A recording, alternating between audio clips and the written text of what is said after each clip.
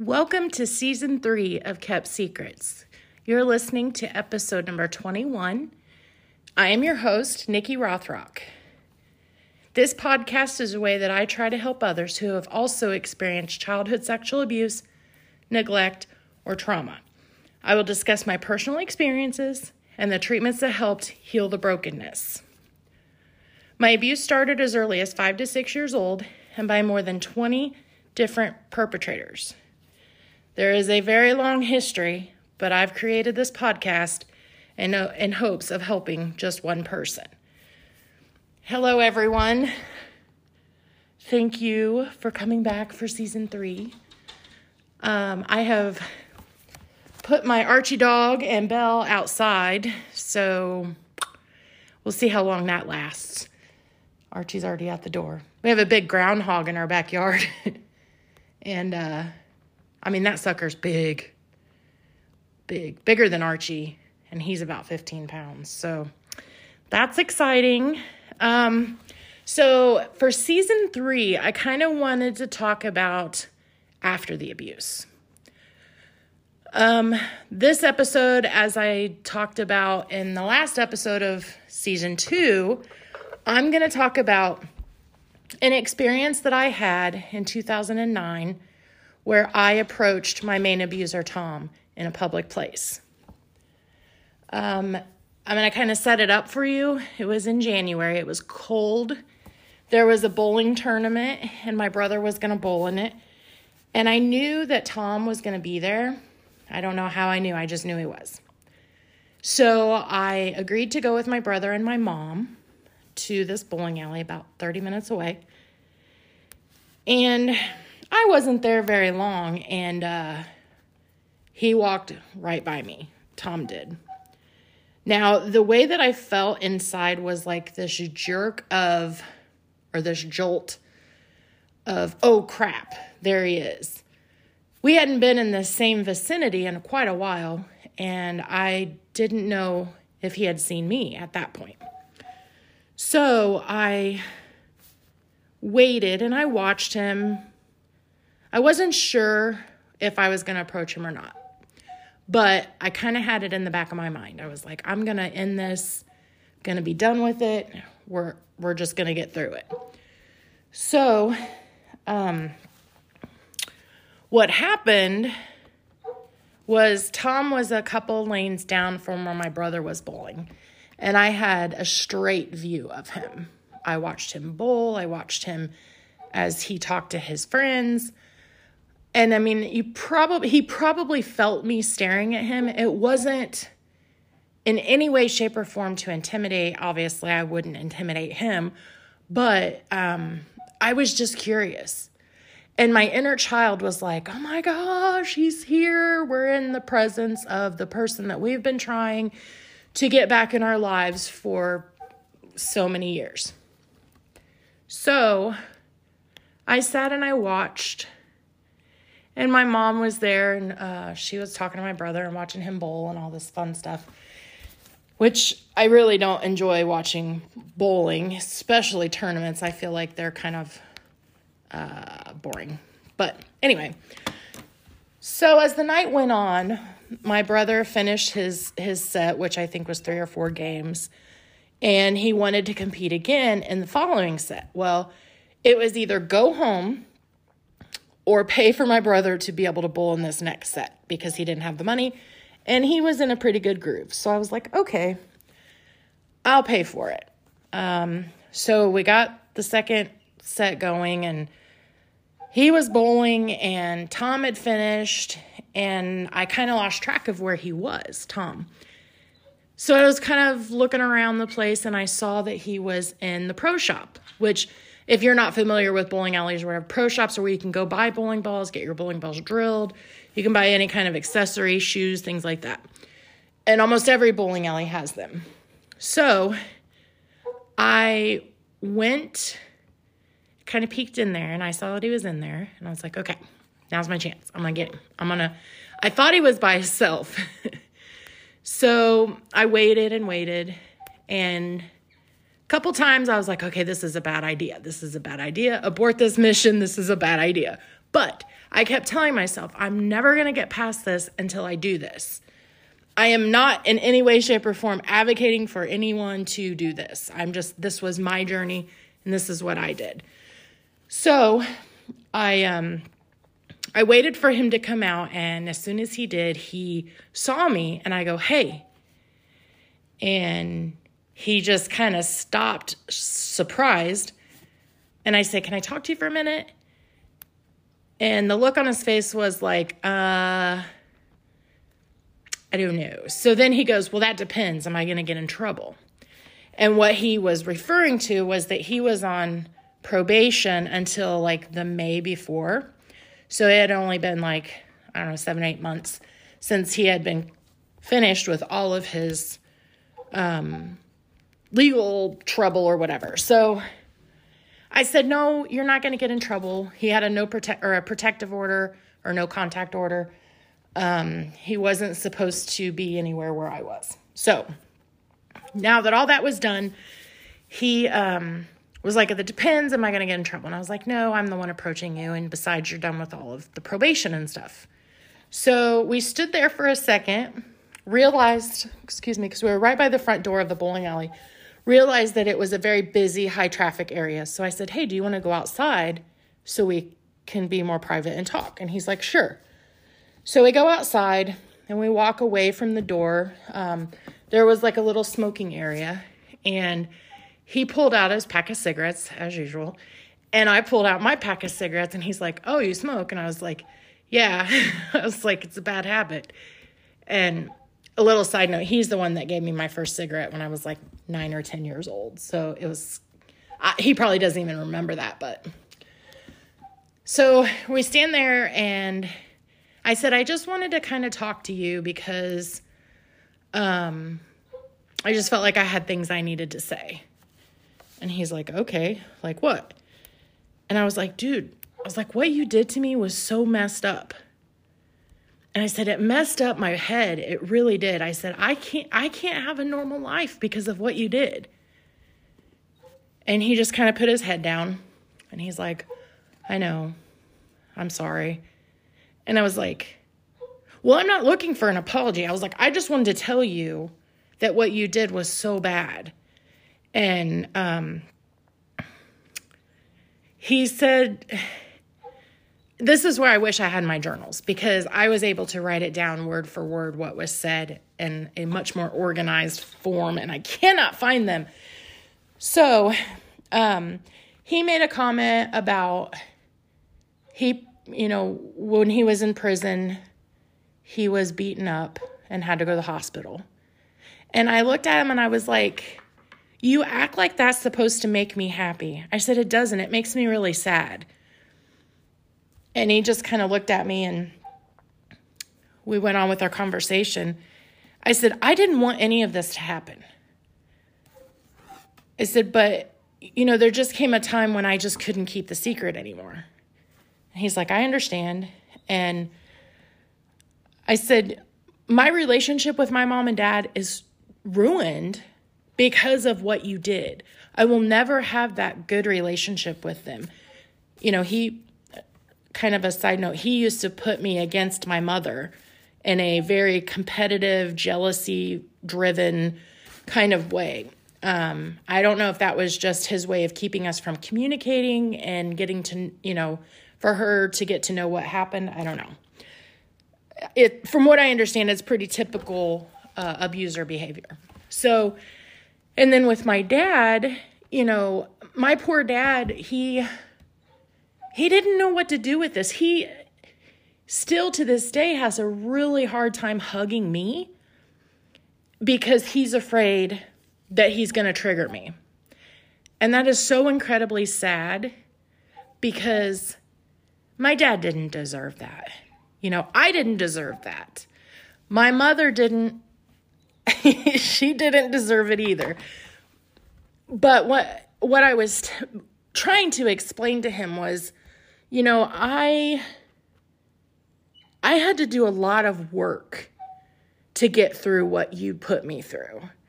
And I said, I feel like I've done really well. I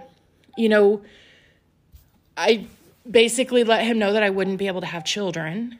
But I wasn't technically blaming it on him because he wasn't the only perpetrator, but he was the longest as far as time goes, and the one that affected me probably the most. So, physically. My dogs are standing outside just screaming at me like, let me in. I'm like, nope, you guys did this to yourselves. So anyway, we're standing there having a cigarette and my knees are shaking, but yet I'm comforted. So if I break that down for you, the comfort was because my inner child was loving this interaction with Tom, loving it. She wanted more. And the adult me was like taking control of the conversation. And we talked about what I wanted to talk about. And, he never really was inappropriate. Like when he said that he got beat up in prison and had to go to the hospital, later, Beth and I had talked about it, and, she's like, clearly that was a point of manipulation. He was trying to get you to feel bad for what you did, meaning reporting him and him going to jail. So manipulation was still there, or his attempt to manipulate. So the conversation just kind of went on like, he said his wife, who was the same woman who testified many years before when we went to court, and she was so mean to me. But he was like, she's had a couple situations with breast cancer and we're just not doing very well. It's been a really rough few years, blah, blah, blah. And I'm like, I don't give a shit. I don't care. Like, this is about me. This is not about you and your fantastic little life. So at the time I was like, oh, that's so sad, which it is. I would never want anybody to suffer from cancer. That's a horrible disease. And even the evil impulse in me, I still wouldn't wish that upon her, even though she treated me like a piece of trash. So past that part of the conversation, she wasn't there. She was in the bar. She wasn't where we were, because I guarantee you this conversation would not have happened. So we're talking and, I was just like, this is so bad. And I am angry at the fact that you did this. And he kept saying to me that if I ever needed anything, that I could always reach out to him. He would always be there. And I hated the fact that he said that. I don't want anything from him. I don't need anything from him. The only thing I needed or wanted from him was him to pay for my therapy, and he did. So at this point, him saying that was just leaving that open door. That door cracked just a little bit, and it just messed with my brain even more. And to explain that, I went through a lot of work with my inner child. And if you've never done that, you should. It makes all the difference, because it gives you a different perspective on yourself. And it gives you the opportunity to nurture that child that you once were, who was abused. So my inner child was incredibly attached to Tom. No one else on this planet could measure up to Tom in her eyes. She felt like he protected her. He loved her. He wanted to have a future with her. She was just waiting for him to come back. And in this moment, he was standing right in front of her. And she was like, let's go. Let's go. Let's go. Let's run away together. This is what you said we would do when I got older. I'm here. Let's go. Now, as weird as it sounds, it is so hard to say that to you guys, because that is me admitting that, yeah, I even at the age of 30 years old, when I went to see him, I was still very pulled to him. These dogs. My neighbors are probably going to come over here and think I've like died or something because they're still outside.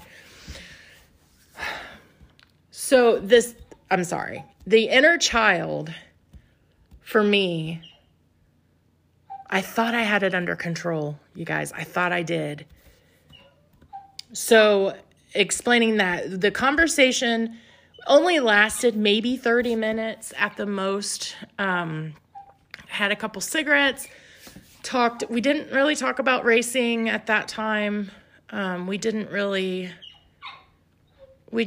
don't even really remember what we talked about. All I know is I can picture him standing there, this small man who clearly was intimidated by me. It was so obvious. But I was like almost standing in his way of escaping. There was no escape. He had his back to the wall and I was standing right in front of him. And it was just an interesting situation because I don't think he could have left if he wanted to without causing a scene. So when the conversation wrapped up, I think we talked a little bit about my mom and about how sick she is or was at the time. And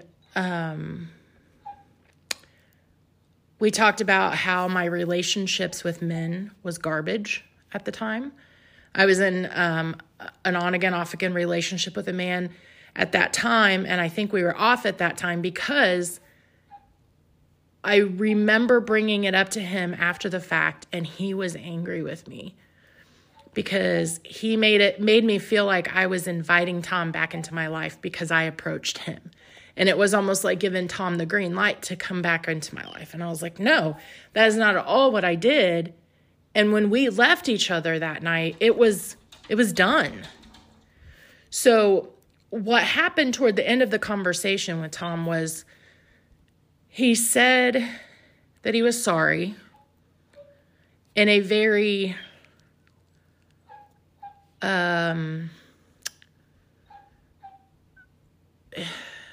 I don't feel like it was sincere. I feel like he said it because I was standing in front of him. So his response was, I'm really sorry that I did that to you. And I was like, I forgive you, but. So Dr. Phil would always say, when you say something and then you say, but, you are completely forgetting everything you just said that leads up to but. So in this situation, I said, I forgive you, but. I don't even remember what I said after that. I think it was, I still have a lot of work to do and it's your fault that I'm going through this. And so we got ready to part ways and I saw him, he turned, like he kind of walked in front of me and then he turned to walk back toward the front of the building or toward the door. And I said, hey. And he stopped and he turned around and I said, would it be too much to ask for a hug before you left or before we finished our conversation? And he hung his head and he said, you don't know how hard this is for me. And I said, hard it is. What are you talking about? Why is this hard for you? He's like, seeing you now and being here with you. He's like, it's really hard. And I was like, okay, then it's okay. And he took the couple steps and he came and he hugged me. And it was like a magnetic force. It was the weirdest feeling. It was like, whoof. And he hugged me and it was like, I could feel his emotion because he started to cry. He had his head on my right shoulder and I could feel his breathing. And I said to him, I'm sorry for what this has done. And he said, you have nothing to be sorry for. And he said, I'm always here if you need anything. And I really wish he hadn't said that part. But I was like, okay. And he turned around and went inside. Well, in that moment, my inner child was screaming for him to come back. And I turned around and I went and I sat on the bench and I smoked another cigarette and I was like, okay, this is done. And my inner child was like, no, no, no, no, go after him, go after him. This is not the way it's supposed to end. He's supposed to be with us. Meaning me. And I was like, no. And she's like, please, please, please go back and get him. Don't let him leave. And I'm like, no. And I sat there for a minute and I cried. It was, just like a couple tears. It wasn't like the snot bubble crying like normal, but I had to protect her, my inner child, from what he was capable of. That was hard because I went back into the bowling alley and I found my mom and my brother, and I was like, I think my brother was close to being done bowling, and I sat down and mom's like, are you okay? And I was like, yeah. I was like, I just talked to Tom, and she's like, what? I was like, yeah, we just had a little conversation out front. And she's like, well, how did that go? I was like, it's fine. He apologized. And I didn't really tell her very much because she was always very annoyed whenever I would talk about him in a way, because she always felt like she's the one that got the bad end of the stick. And because this was her husband who did this to her, and that she never was able to heal. Everybody was always talking about what he did to me and never talking about what he did to her. Which I get, because in all honesty, she never really had any closure with him. They never had a conversation after I told her what he did. They never spoke again. He was the last man that she was ever with. And, 2009 is when I had this conversation with him, and she passed away in 2012. So it wasn't long after that. But I will say, after having that conversation with him, something broke free within myself. And the reason why I say that is because I started thinking about my future. I had just graduated with a bachelor's degree. I had no idea really what I wanted to do. I did, but I didn't. So by the end of April, I think, I had enrolled in graduate school and got accepted, and then I started classes in June. So it was a pivotal point for me talking to him. But I don't know. I remember talking to Beth afterwards because I was able to get like a 911 situation where she called me back, and I was like, I just had a conversation with Tom, and she's like, what a gift. And I was like, yeah, it's a gift. Like, I didn't understand what she meant by that. And I guess now I realize that not a lot of victims or survivors actually get to have that conversation with their abuser. So I understand now what she meant by that. But at the time I was like, girl, you crazy. I don't know how that's a gift. Like, my inner child was freaking the frick out. So this was on a Saturday night. And Sunday, I was okay Sunday. I was just processing everything. And then Monday, I ended up having to I had to go see Beth. And I had just started a new job. And I tried to explain to my boss, I was like, look, I had a pretty eventful weekend and I need to go see my doctor because of what happened. And she was like, okay. So I went and I talked to Beth, and I was like, this is killing me. Like, all I want to do is just go back and find him and talk to him again. And I don't even know what I would want out of it, but I wanted to talk to him again. And that's when she explained that it was my inner child who was still so very attached to him. And it took a lot for me to get through that. Because shortly, like within a year of seeing him, I moved back to my hometown where he lived, and I moved back to be closer to my mom because she had kidney dialysis, and I just wanted to be closer to her. So my inner child was very hurt, and she was very angry with me because I was keeping her from him. I don't expect a lot of people to really understand that feeling. I've tried to explain that to my husband, and he just looks at me and his eyes get big. He's like, girl, I don't get it. I don't understand it. I don't think I ever will. You know, I'll listen to you all day long, talk about it, but I don't get it. And so I guess I need to let these dogs in because my neighbors are probably going to freak out if I don't. So hang on 1 second. These 2 hounds are going to go crazy. Hey, Archie dog. Archie's cold. He's shivering. My door is loud. Okay, so back to, I got to give these clowns their little treats.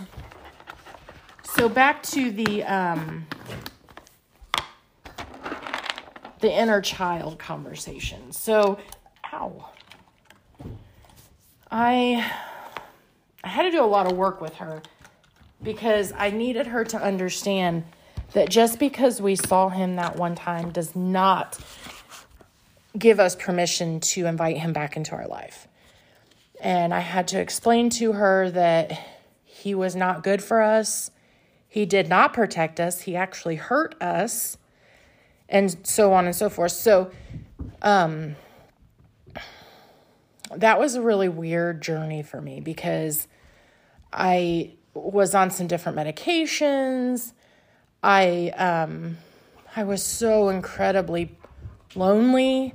Like my boyfriend at the on again, off again boyfriend, he just was not attentive. He didn't understand. So we ended up breaking up. And I just started hanging out with my friends, you know, enjoying the time with them and really trying to feel the love from them.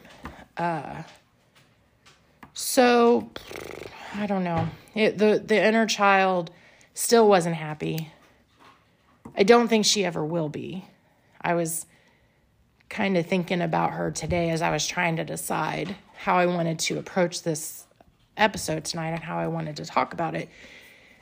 And I feel her kind of rattling around, and she's just kind of like annoyed that we're talking about this.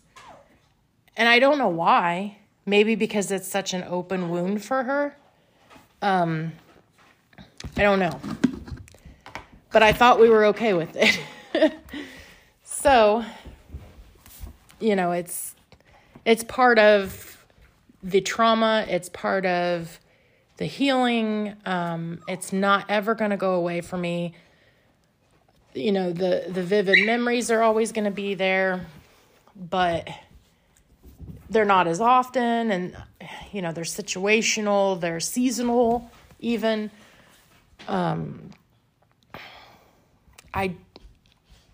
I just encourage you, if you're on this journey, to find a therapist, psychologist, a therapist, a licensed clinical social worker, whatever your insurance will pay for, or, you know, whatever you can. And really dive into it, because you may not know around you maybe the broken relationships, the job situations where you're like skipping jobs, or you're not happy, your anxiety is up. You know, there could be all kinds of things that are really a side effect of what you've experienced. And if you would just, maybe start treatment and find this journey for yourself and work through it, when you come out the other side, you're able to tolerate life better. You're able to have better relationships. If I had been with Ryan from 1994 on, or when we broke up in 96. So if I had been with him the immediate years after that, we would not be married now. We would not be together now. He would probably hate my guts now because I was so self-destructive and I was so unhappy, and I didn't know what to do with that pain and that sorry guys, the anger was so bad, and I didn't even know it was anger. That's the thing. I didn't know. So it's very interesting to me, and this is definitely a blessing to me, that Ryan and I were able to get back together many years later after I had all of this time to process the trauma, process, our relationship and how it ended, and, just have that wisdom from life and from treatment, and just to be able to come to him as a grown woman and not a hurt child. And I feel like he appreciates that more now. I hope he does. He seems to. I feel like, I learned a lot from my girlfriend, Janet, as far as how to be a wife, because my mom was not the greatest example because her choice in men was pretty crummy. So I was able to work with Janet and observe her relationship with her husband. Seriously, go eat your dinner. Go. My gosh, it's my own fault. My cousin and I were just talking about this weekend, because I give him treats and then he just doesn't go away. He just keeps coming back and he gets louder and louder and louder. So, where was I going with that? I think that the relationship that I have now is not perfect, because neither one of us are perfect people, as much as he likes to think he's smarty pants. Ryan does. But I would not want to be anywhere else than where I am with him, because he truly was a godsend in my life when I was 15. And I don't want to say he helped me through. He did help me through, but he also just kind of abandoned me when I needed it. But I can't really blame him for that, because it was so pathetic how I was back then when we broke up. But so I always looked at it as he was here when I needed him. And then when he came back around, when we started seeing each other again, he really needed me, because he was a broken man. And I'm not saying this in any way disrespecting him, but his heart had been shattered. He tried and tried and tried and tried to make his marriage work, and it didn't. And you better hush. And when we had hours and hours of conversations about how he, could try to make it better. And, I encouraged him to go back to his wife, as at the time they were divorcing. But I encouraged him to try to work it out for his kids, for his, biblical marriage. At that time, we were literally just friends. But I felt like I was able to be his friend and be strength for him when I was 15, 16, 17 years old, there was no way in hell I was going to be able to do that. So, long story short on all of that, I kind of feel like this, God knows what he's doing in life and in our lives. And back when I was 17, I was just completely devastated. I went from Tom moving out of our home, and then I was so incredibly happy with Ryan, and then we broke up. Tom had gone to jail. I went through 2 huge losses back to back. And, I had all of this self-loathing and pity, and it was just awful. Excuse me. And I'm just glad that God helped pick up the pieces, because, I'm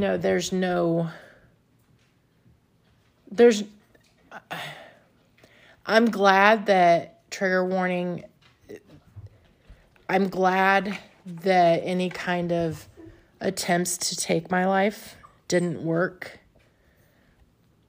I'm glad that, knock it off. I'm glad that I was able to work things out with my mom before she passed away.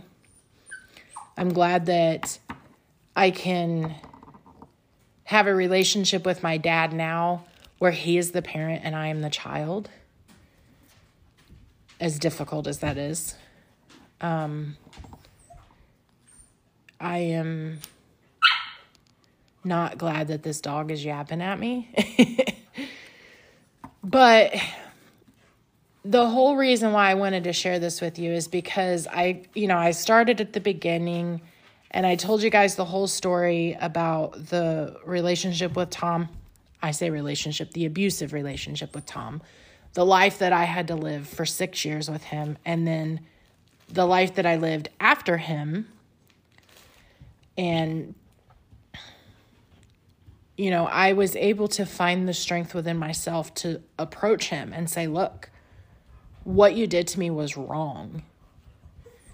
And I am not in any way, shape, or form ever trying to push religion on people. But like I said, this is my journey. This is my story. So when I went to church, there was, I was with Janet, and there was a sermon about forgiveness.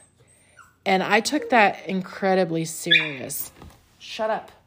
I took it incredibly serious. I was like, okay, so what am I supposed to do? And, I knew that I had to give him the opportunity. I had to go to him, Tom, and tell him that he did me wrong and give him that opportunity to ask for forgiveness. If he didn't, then I could wash my hands of it and move on. I did that.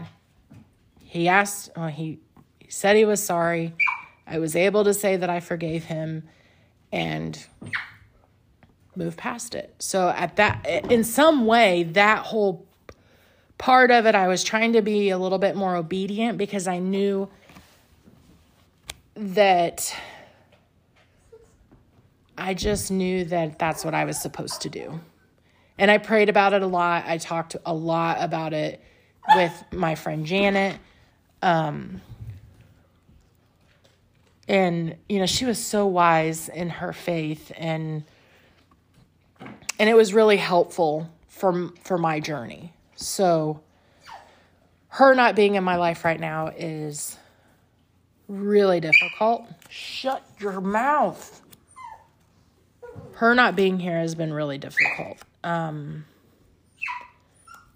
She was like that nurturing, loving, affectionate mom that I didn't have. So, I wouldn't trade my mom and the life that I had with her. Sometimes it's, when I think about it, I'm like, I don't know how my brother and I did not get taken away from her by the authorities, but we didn't. And so that was the life that I had. And I have to think that she tried her best. I have to think that, or I will drive myself crazy. So my journey kind of wrapped up a little bit, I thought, after that conversation. But I felt like, so my notes, my mindset before was that I was going to go and I was going to approach him and be strong and be, I wasn't going to crumble. I was just going to go to him and say, look, this is what you did. This was wrong. That was my mindset before. How I felt during, I felt strong. I felt heard, I guess. And then once the conversation was over, I sat down and I cried and I thought, okay, this is done. It wasn't done because after that is when all hell broke loose in my brain and my inner child freaked out. So then I had to nurture her and I had to get her through the painful part. And, I do feel like this conversation tonight or this talk with you guys, I feel like it might kind of be a trigger for me. So I have to be really mindful and careful because my inner child is very sneaky. She's very sneaky. And she usually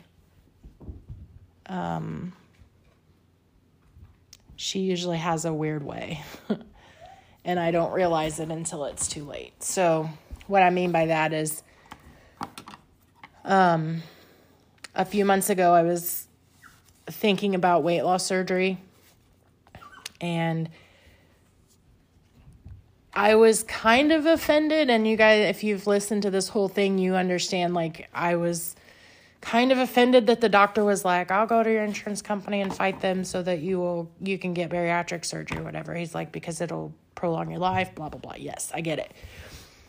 So I was having a conversation with Beth about that, and she's like, well, why don't you want to have it? And I was like, because I don't need it. And then I was like, wait a minute, do you think I need it? And she's like, absolutely. And I was like, that's just you being a doctor. I don't think I need it. And she just kind of sits back in her chair and she kind of giggles a little bit. And she's like, she's really good. I'm like, who the hell is she talking about? Who? And she's like, little Nikki, she's really good. And I'm like, okay, I don't understand what that means because I never put it together. So when I left, she wanted me to think about it. And I was like, I don't understand. I literally was like, I don't understand what you're trying to say to me. Can you just tell me the words? I don't know what you want me to say. And so the whole way home, I'm like, what the hell was she trying to get me to see? I didn't get it. So I come home and I sit on the couch. I'm having a conversation with my husband. And I told him, I was like, I don't know what she's talking about. And he's like, really? And he looked at me and was like, seriously? And I was like, yeah, seriously, I got no clue. He's like, if you lose the weight, she's going to feel like you're going to forget about her. And I was like, oh, what? My inner child is afraid that if I lose the weight, the last piece of my trauma will be gone and I won't pay attention to her anymore. Now, let me kind of explain that because it was hard for me to wrap my mind around it. So during the whole trauma, getting to know my inner child and getting to love her and treat her, just love her the way that she should have been loved from the beginning. And my weight I have always said, my weight is the very last thing from my childhood because my weight started growing higher and higher. Shut up. Sorry. My weight started going up and up after 3rd grade, 4th grade when the abuse started with Tom. All through junior high, my, freshman year of high school. And then after that, because I was So Belle, you got to get away. You're breathing too heavy on me. After high school, and I just kept getting bigger and bigger. And I think it was just because I was trying to find comfort in something. And it was the food. It was, I would isolate myself. I would eat macaroni and cheese, glorious nights of eating macaroni and cheese for dinner, just things like that. And if I lost the weight, there would be no more trauma. Because I've worked through 98% of the stuff. And my inner child is like, if you lose weight, you're never going to talk to me again. You're going to forget about me. And I'm like, I'm not going to forget about you because you're me. And I'm only bringing that up because it's interesting how the inner child can be tricky for me. And because I was completely dead set against weight loss surgery. I felt like I could do it on my own. I had a program I was following and I was doing okay. And then, I'd get into an emotional situation and I would want fast food. I would want pizza. I would want pasta, all the bad stuff that you're not supposed to have. But I was eating it all the time because it tasted good and it made me feel better until after I ate it. And I'm like, you idiot, why are you doing that? So it's almost like if I lose the weight, I'm finally grown up. And I don't think I could ever not keep her in mind, And if you guys are interested in more talk about the inner child journey, I'm more than happy to share that. I do have, you guys are probably not even believing me about these journals, but you guys, I have so many journals and I have them all together somewhere. And what's funny is right before I started this episode, I was like, I got one more place I'm going to look. And I was in my garage digging through stuff and I'm like, they're not here. So you guys got kind of the cliff notes of the meeting that I had with Tom. But I have journals of letters that my inner child and I wrote back and forth to each other. And they could be pretty powerful, I think, if you've not seen that part or that journey for yourself.